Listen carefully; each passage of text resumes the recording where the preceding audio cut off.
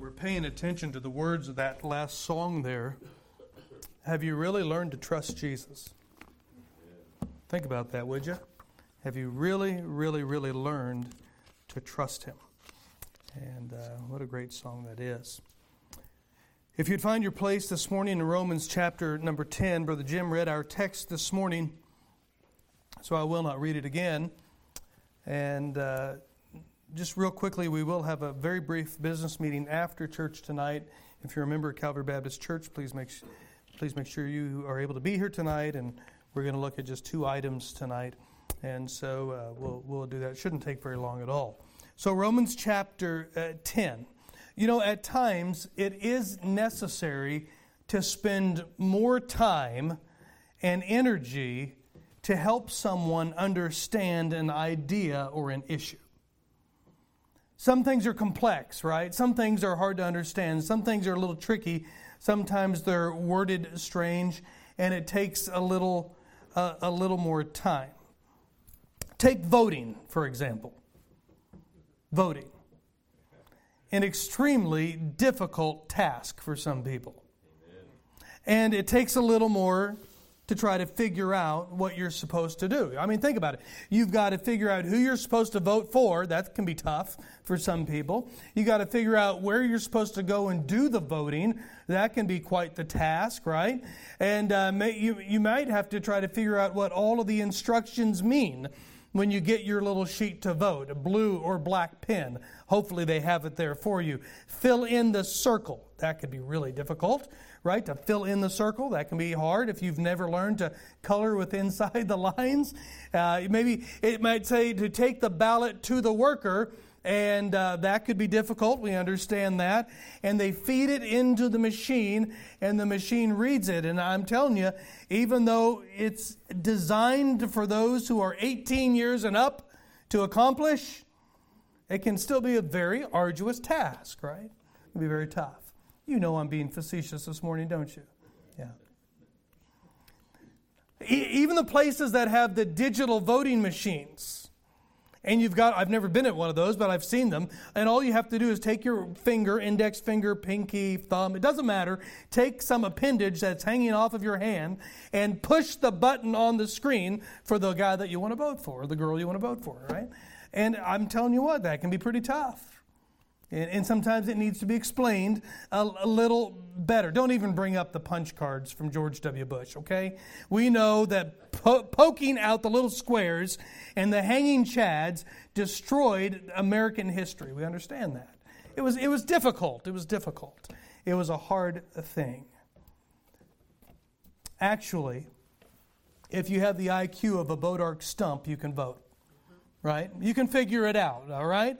If you have the IQ, okay, let's go up a little higher, of a rock, you can figure out how to color in the circle. Okay, you might have to ask your husband who to vote for. Okay, whatever.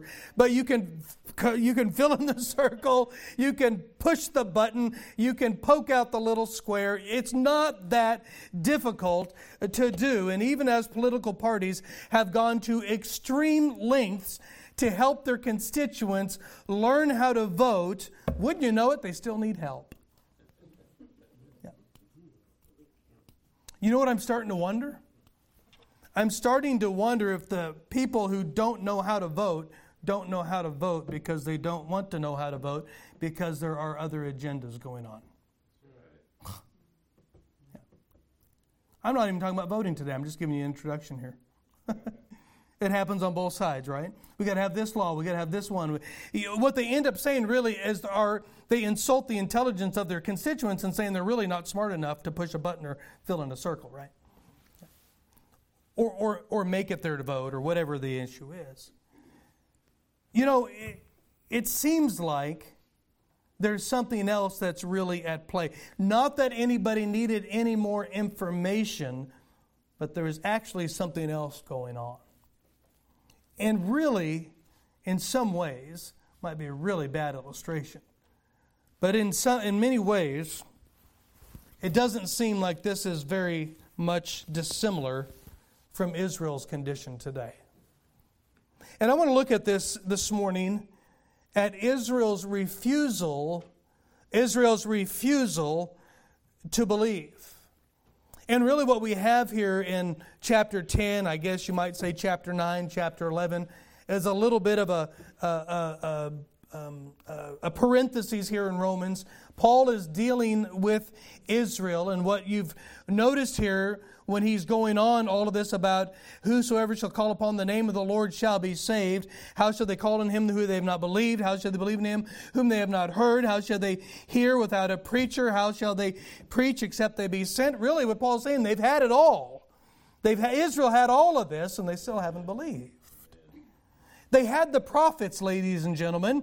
They had the prophets. Moses, all the way back in Deuteronomy, chapter 18, verse 15 said, the Lord thy God will raise up a prophet from the midst of thee, of thy brethren, like unto me, unto him ye shall hearken. Moses was telling them that a prophet was coming, a Messiah was coming. Isaiah said it in chapter 9 and verse 6, for unto you a child is born, and unto us a son is given, and the government shall be upon his shoulders, and they shall call his name Wonderful, Counselor, Almighty God, Everlasting Father, Prince of Peace. You could go to Isaiah chapter number 53, and you could see that the prophets were telling of a coming Messiah that would be in their midst. Look at Isaiah chapter 53. Who hath believed our report? And to whom is the arm of the Lord revealed? For he shall grow up before him as a tender plant, and as a root out of dry ground. He hath no form nor comeliness, speaking of the Messiah, the Lord Jesus. And when we shall see him, there is no beauty that we should desire him. He is despised and rejected of men, a man of sorrow, acquainted with grief. And we hid, as it were, our faces from him. He was despised, and we esteemed him not. Surely he hath borne our griefs, and carried our sorrows. Yet we did esteem him stricken, smitten of God, and afflicted. But he was wounded for our transgressions. He was bruised for our iniquities. And the chastisement of our peace was upon him. And with his stripes we are healed. He goes on through the rest of the chapter 53. They speaking of the coming Messiah. Look at verse 11. And he shall see of the travail of his soul, and shall be satisfied. By his knowledge shall my righteous servant justify many. For he shall bear their iniquities. If you remember in John chapter 1 and verse 36, John the Baptist came out and said, behold the Lamb of God, which taketh away the sin of the world. He came to bear the iniquity not only of Israel, but also of the world. Amen? The prophets prophesied of Jesus Christ. Hey, you can go back to Psalm 22. Look at this. Listen to this. My God, why hast thou forsaken me? Sound familiar, doesn't it? Why art thou far from helping me, and from the words of my roaring? Verse 7, all they that see me laugh me to scorn. They shoot out the lip. They shake the head, saying, he trusted on the Lord that he would deliver him. Let him deliver him, seeing he delighteth in him. Verse 12, many bulls have compassed me, but strong bulls of Bashan have beset me round. They gaped upon me with their mouths, as a ravening and as a roaring lion. I am poured out like water, and all my bones are out of joint. My heart is like wax, and is melted in the midst of my bowels. My strength is dried up like a potsherd, and my tongue cleaveth to my jaws. And thou hast brought me to the dust of into the dust of death. For dogs, Gentiles, have compassed me. The assembly of the wicked, the religious crowd, have enclosed me. They pierced my hands and my feet. I may tell all my bones. They look and stare upon me. They part my garments among them, and cast lots upon my vesture. The prophets spoke of the coming Messiah. Jacob told about it in Genesis chapter 49. Listen to verse 10. Or verse 9, Judah is a lion's whelp from the prey, my son. Thou art gone up. He stooped down. He crouched as a lion, as an old lion. Who shall rouse him up? Jacob is leaving his blessing to his 12 sons, and he's speaking to Judah. Listen to verse 10. The scepter shall not depart from Judah, nor a lawgiver from between his feet, until Shiloh come. And unto him shall the gathering of the people be. Jacob knew it. Isaiah knew it. Moses knew it. You could go all the way back to Job. I love these words of Job. In the midst of his trial, in the midst of his anguish and his grief, he says this, "For I know that my Redeemer liveth, and shall stand on the latter day upon the earth." Amen. Are we looking forward to that? "And though after my skin worms destroy this body," listen to this, "yet in my flesh I shall see God, whom I shall see for myself, and mine eyes shall behold, and not another, though my reins be consumed within me." Job knew it, though his body go into the grave, that one day in his flesh he was going to see God. The prophets knew about it, and Israel had all of the prophets prophesying for all of this time that the Messiah was coming. They had 4,000 years of preparation and proclamation for the coming Messiah. And not only that, listen, He came. We're living on the other side, amen? He came. Do you know we like to be connected to things that are bigger than us? Think about that. Missouri, we say this, Missouri, the home of Mark Twain. And we think, oh yeah, Mark Twain. Yeah. Walt Disney, that's pretty good. I won't go into that. Yeah, home of, if you're a real redneck, Springfield, home of Bass Pro Shops. You are not a real redneck until you make your yearly pilgrimage to Bass Pro, right? Yep. No, we like to be connected to things that are bigger than ourselves. Arkansas, home of the toothbrush, right? Yeah. Otherwise, it would have been called the teeth brush. We know that. Take you a minute on that one. State rivalry. It's okay. America. I'm an American, amen? America, greatest free nation that has ever been on the planet for the good of so many others. Oh yeah, we've got problems. We can spend time on that. No, we like to be connected to things that are bigger than us. Can I tell you, Israel had their connection as well? Yeah, Abraham was their father. Wow. Abraham was their father. The covenants that God made with Abraham ensured their posterity, that they were going to be around as long until the Messiah come. And after we know this, they will still be around after that because God's going to deal with them again. Yeah. They received the oracles of God. Think about this. When God spoke and He wanted His word written, He made sure that it was that family of Abraham, the lineage and the line of Abraham, that would be those that would write down, as they moved by the Holy Ghost, they would write down the Word of God and compile it and keep it together and make sure it was preserved. God worked through them that way for the preservation of the Word of God. Yeah, the oracles of God, they are connected to all of this. And they had the greatest home of declaration that anybody could have ever had, which was the Messiah was going to be born out of their lineage. It's like, oh yeah. Some of you might have some great things in your lineage, right? Like, oh yeah, Tennyson. Wasn't that an author? Wasn't he? Tennyson. There's a good author there. Yeah. Any connection? No, probably not. I remember somebody who was so happy with their connection to a certain family last name. They were parts of the sons of the Revolution and daughters of the Revolution up in the Northeast, and they were so proud of this great connection of their last name until one of the people in that family said, the best thing that will ever happen is when that name is off the planet.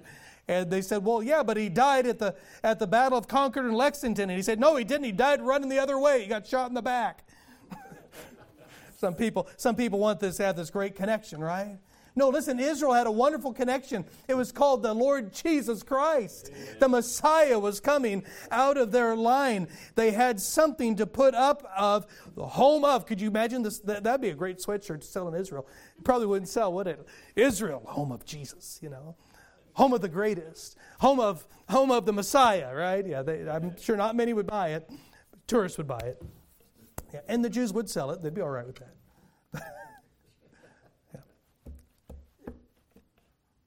No, the Lamb of God, which taketh away the sin of the world, was coming from the line of David. And as Jacob said, the Messiah was coming from the line of the tribe of Judah.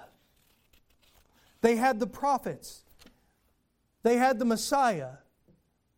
No, wait, Israel had believed this in the past. They believed He was coming.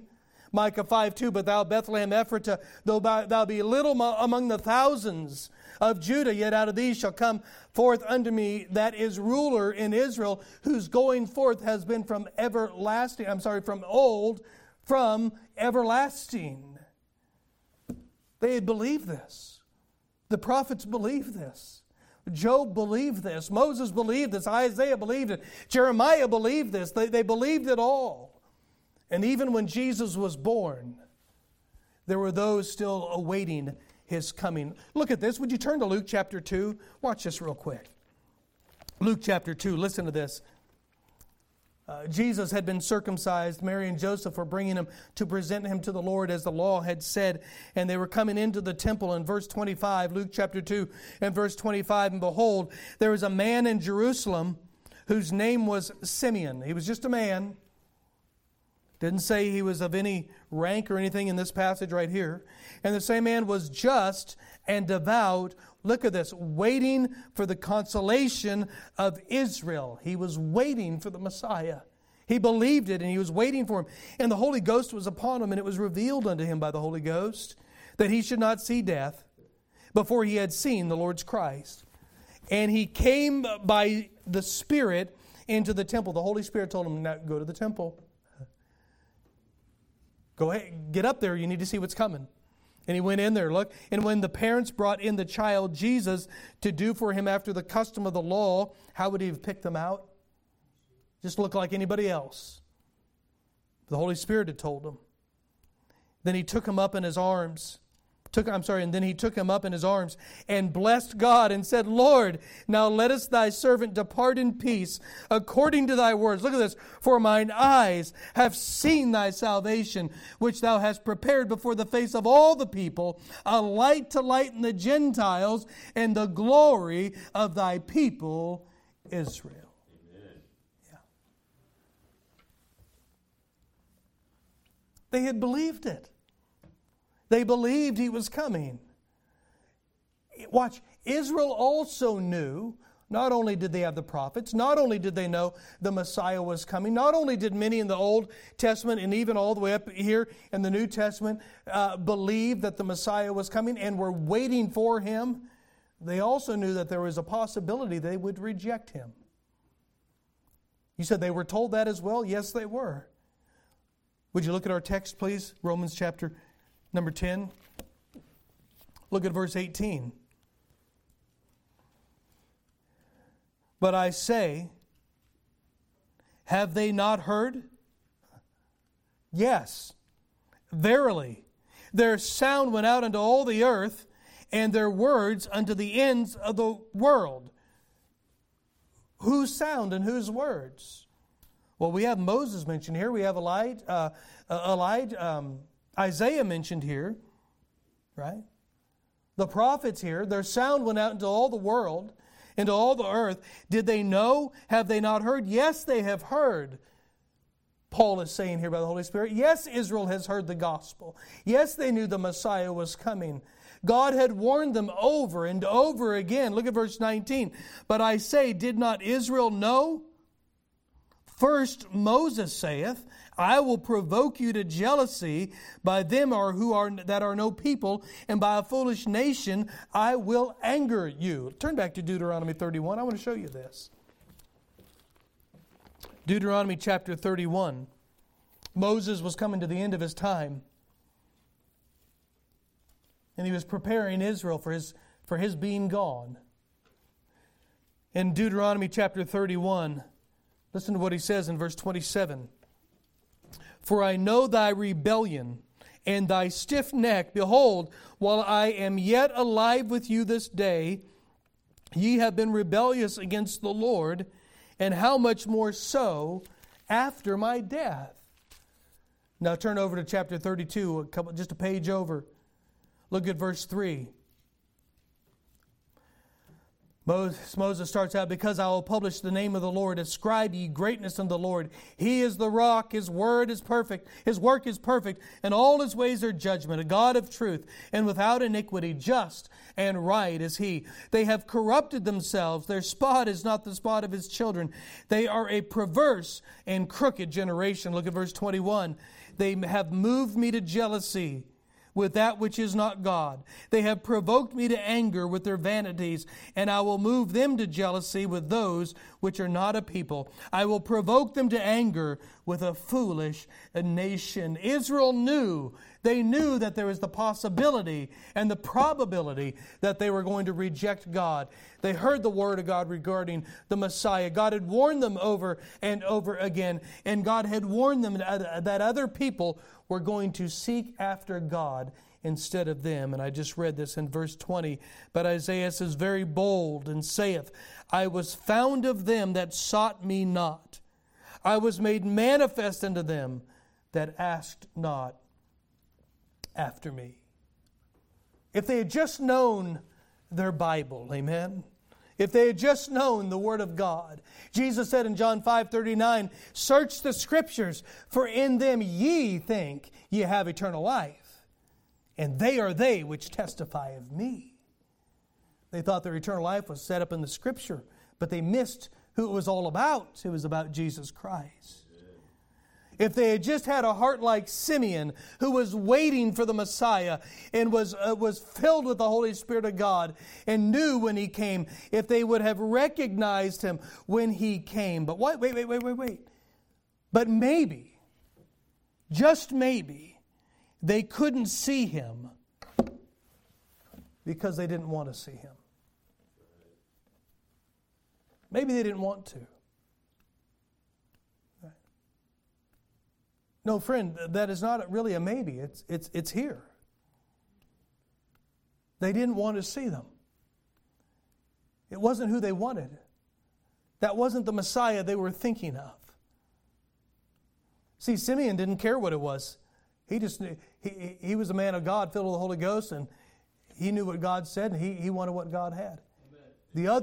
The others were just, they were just looking for what they had built up in their own mind of what God should be. Can I tell you what some people's problem is today? Because they had made God out to be something He's not, and they've been disappointed in what He's been and what you thought He should have been. That's right. Yeah. You see what happened here? Israel said no to Jesus. They said no. They didn't want Him. Look at verse 21. You see, there was never a time when God wasn't working in Israel's life. Look at this. But to Israel He saith, all day long. All day long. There has never been a time when God has not sought out to draw Israel to Himself. And can I tell you, He's not done today either. The church is not Israel. Okay? We are not Israel. The time of the Gentiles have to be fulfilled. Which means they're coming to an end. Which means God is going to deal with Israel again. Amen. Yeah. And they're going to look on Him whom they pierced, and they're going to believe. Yeah. But they've said no. And God is still stretching out His hands. Look at this. He's going after them all day long. Look at this. All day long, I have stretched forth my hands. He is after them so much. What does that phrase mean? Stretch forth His hands. It's got several meanings, really. First one is judgment. Listen to Isaiah 5:25. Therefore the anger of the Lord kindled against His people, and He hath stretched forth His hands against them, and hath smitten them, and the hills did tremble, and their carcasses were torn in the midst of the streets. For all this His anger is not turned away, but His hand is stretched out still. It's talking about judgment. Not only is it talking about judgment, but the outstretched arms of God is speaking of relationship. Psalm 143, the psalmist said in verse 6, I stretched forth my hands unto Thee. My soul thirsteth after Thee as a thirsty land. Selah. Relationship. As a child sticking out his arms, wanting to be picked up, wanting to be held. Not only judgment, not only relationship, but also deliverance. Listen to Jeremiah chapter 32 and verse 21. And hast brought forth thy people Israel out of the land of Egypt with signs and with wonders and with a strong hand and with a stretched out arm and with great terror. You have judgment and relationship and deliverance. Listen, folks. Listen what's going on here. God was stretching forth His hands to Israel, desiring that He would be everything they needed and wanted. Amen. Sound familiar to the 23rd Psalm? The Lord is my shepherd. I shall not want. I shall have need of nothing. Everything that God encompasses everything that I need or desire. And the Apostle Paul here says through the Holy Spirit, but to Israel he saith all day long I have stretched forth my hands unto a disobedient and gainsaying people. Disobedient. We know what that means. Let me give you another definition of disobedient. To refuse to be persuaded. Think about that. I mean, we say many times, if we believe something, we'll do it. The reason we don't obey is because we don't believe. And a disobedient person refuses to be persuaded. Yeah. Not only disobedient, he said, I've stretched it out unto a disobedient and gainsaying people. What's that word gainsaying mean? Webster's 8:28, to contradict. To oppose in words, to deny, or to declare not to be true what another says, to controvert, to dispute. Watch, God offered Israel everything and all of Himself, and all they did was oppose, deny, dispute, and argue.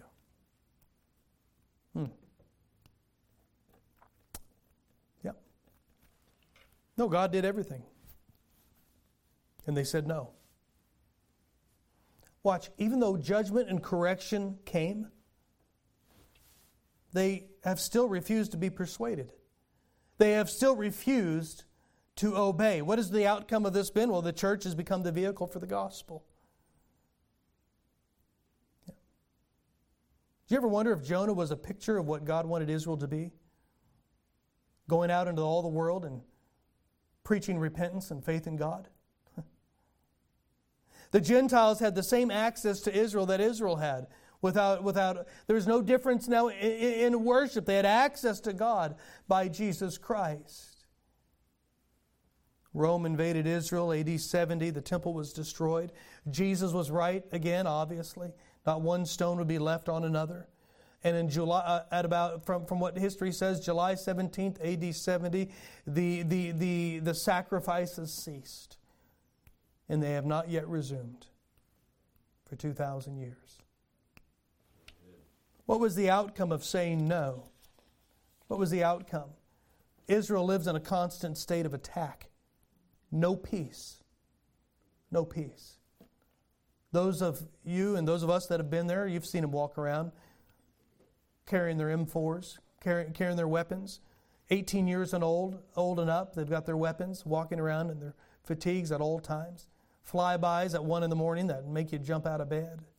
Yeah, clearing off mountains. That mountain pass that was an outlook and a tourist attraction, and clearing it out so they can bomb Syria because Syria is getting too close. Yeah, no peace. No peace. They were slaughtered during World War II. Yeah. They said, remember the words, we just said this not too long ago. Remember the words to Pilate, let his blood be upon us and upon our children. And it has been. Yeah. I'm not happy about that, folks. God has no pleasure in the death of the wicked. Right? I'm with Paul. I want Israel to be saved.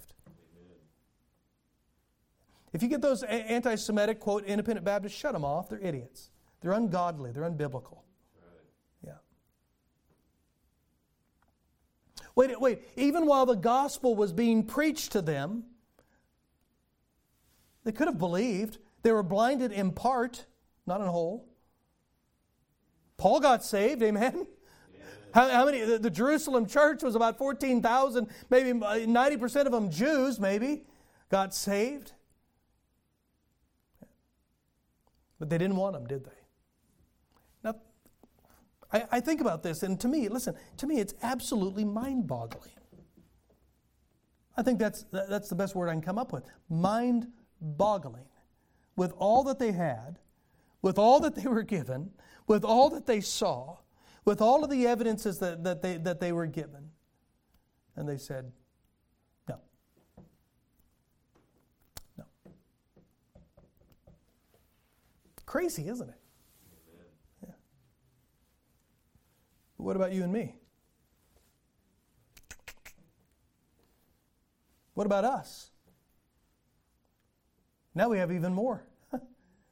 We have the resurrected Christ. Well, they did too in Paul's day.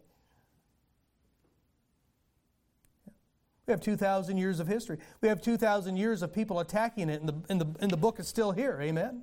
Yeah? It's still here. We have people trying to squash the church. It's still here. Amen. People are still getting saved. Amen. Yeah. Missionaries are still going out. Churches are still being planted. People are coming to Christ still. They've been trying to squash it out. It hasn't happened. Why? Because Jesus said it wouldn't.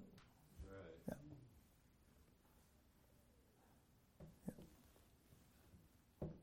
What about the amount of time some of you and some of us have had, the amount of time we've had attending church, hearing the preaching of the Word of God, hearing multiple or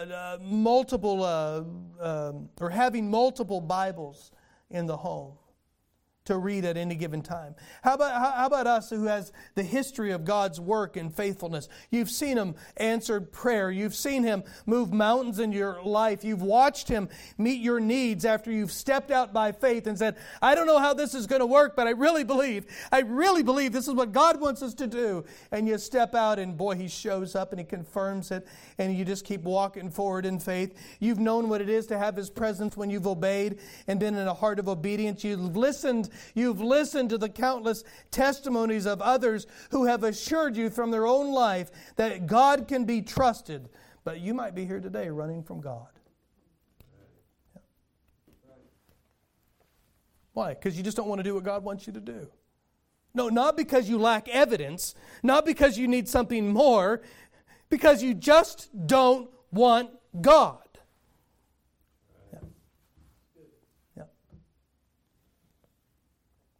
You know what happens? God's judgment becomes active in your life. No, not all of God's judgment looks the same, friend. Yeah. Peace is gone. Yeah, that deep contentment and peace that you're in the will of God. That you have a heart for God. You're under the judgment of God today, and that sense of safety is gone. It just feels like at any moment the hammer is going to drop. It's all going to blow up, and it's all going to come apart. Maybe you've even come to the place where God's judgment is active in your life.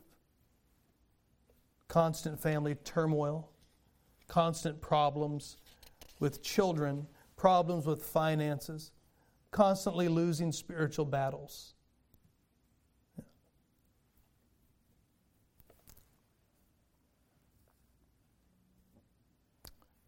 I remember a story an individual told in a biblical counseling class we had to take once, and the man who taught the class gave an example. He told about a young lady, a college young lady that they were counseling, and it was kind of part of it was interesting. He said she came in. She had all these problems with her friends at school. Problems. Nobody. She couldn't get along with anybody. Couldn't get along with her dorm mates. Couldn't get along with anybody on her floor. And just all of these problems. Problems at home. Problems here. Problems there. Financial problems. Couldn't pay for school.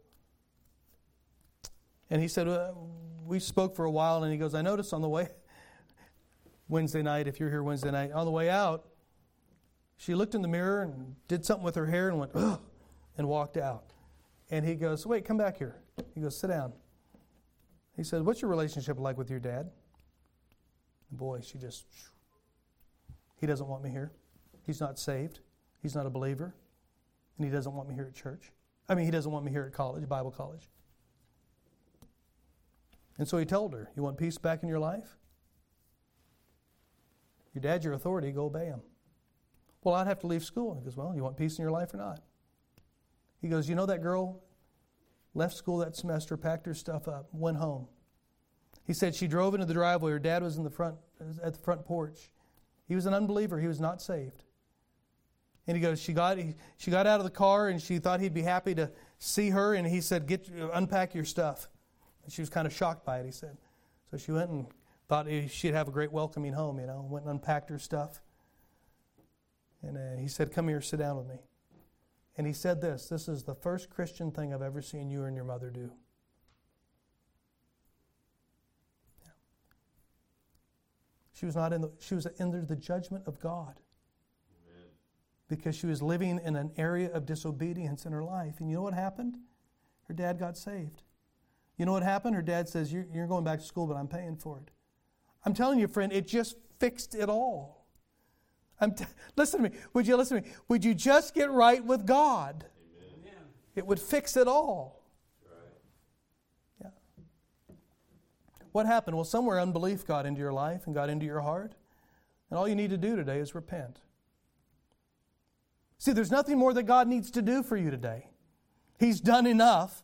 All you need to do is to restore a heart that just believes Him again and desires to have Him again and to obey what He's telling you to do. And watch, the only thing you really need to do is to do the next thing that God has told you to do. Amen. No, there's not something out in the ether you're looking for. Just do what He's told you to do today. But if your heart's gotten away from Him, even that simplest thing is a monumental task. What do you need to do today? If you're away from God today, He's not going to give you any more. He's given you enough. If you're away from God today, you just need to confess your unbelief. You just need to get with God and confess your disobedience. You just need to get alone with God and confess to Him that you have a heart that's away from Him. It's up to you. Israel could have, amen? Look at chapter 10. They could have believed. They had the preaching. They had the Word of God. They had the prophets. They had it all. They could have believed, right? And so can you. So can you.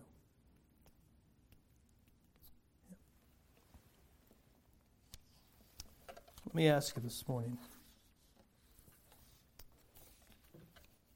Is there a refusal in your heart to believe something? Has God been pressing something upon you that you've been saying no to? Would you do this today? Would you just get your heart right? And have a heart for God? And just come to the place of doing what He's told you to do? Yeah. And I don't know what it is. It might be simple as pick up a phone. You need to call that person and get a relationship right. It might be something that's, I know that's not simple, but we're not talking about these huge monumental tasks. Whatever God has told you to do that you are running from, get it right. Get it right.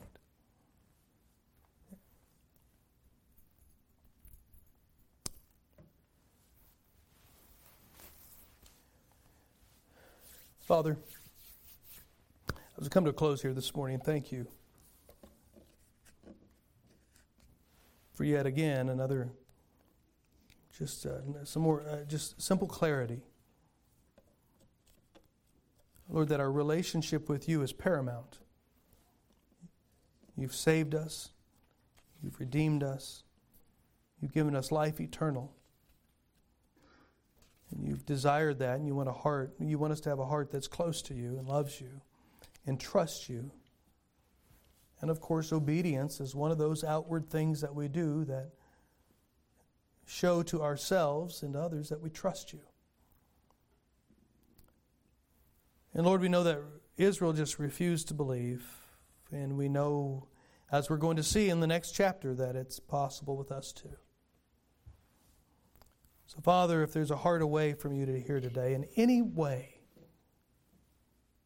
it may not be something huge, may not be some deep, dark secret, it may not be anything like that at all. It might be something that if you told somebody else, they would say, is that it? But, Father, we know that's not the point. The point is that we have a heart of obedience and a desire to please our Father. Lord, if there's hearts that are away today, as your Holy Spirit convicts and does His work, God, would you help us to respond to you today? In Jesus' name, amen. Stand, please, as the instrument plays. The invitation is open. However the Lord has spoke to you this morning.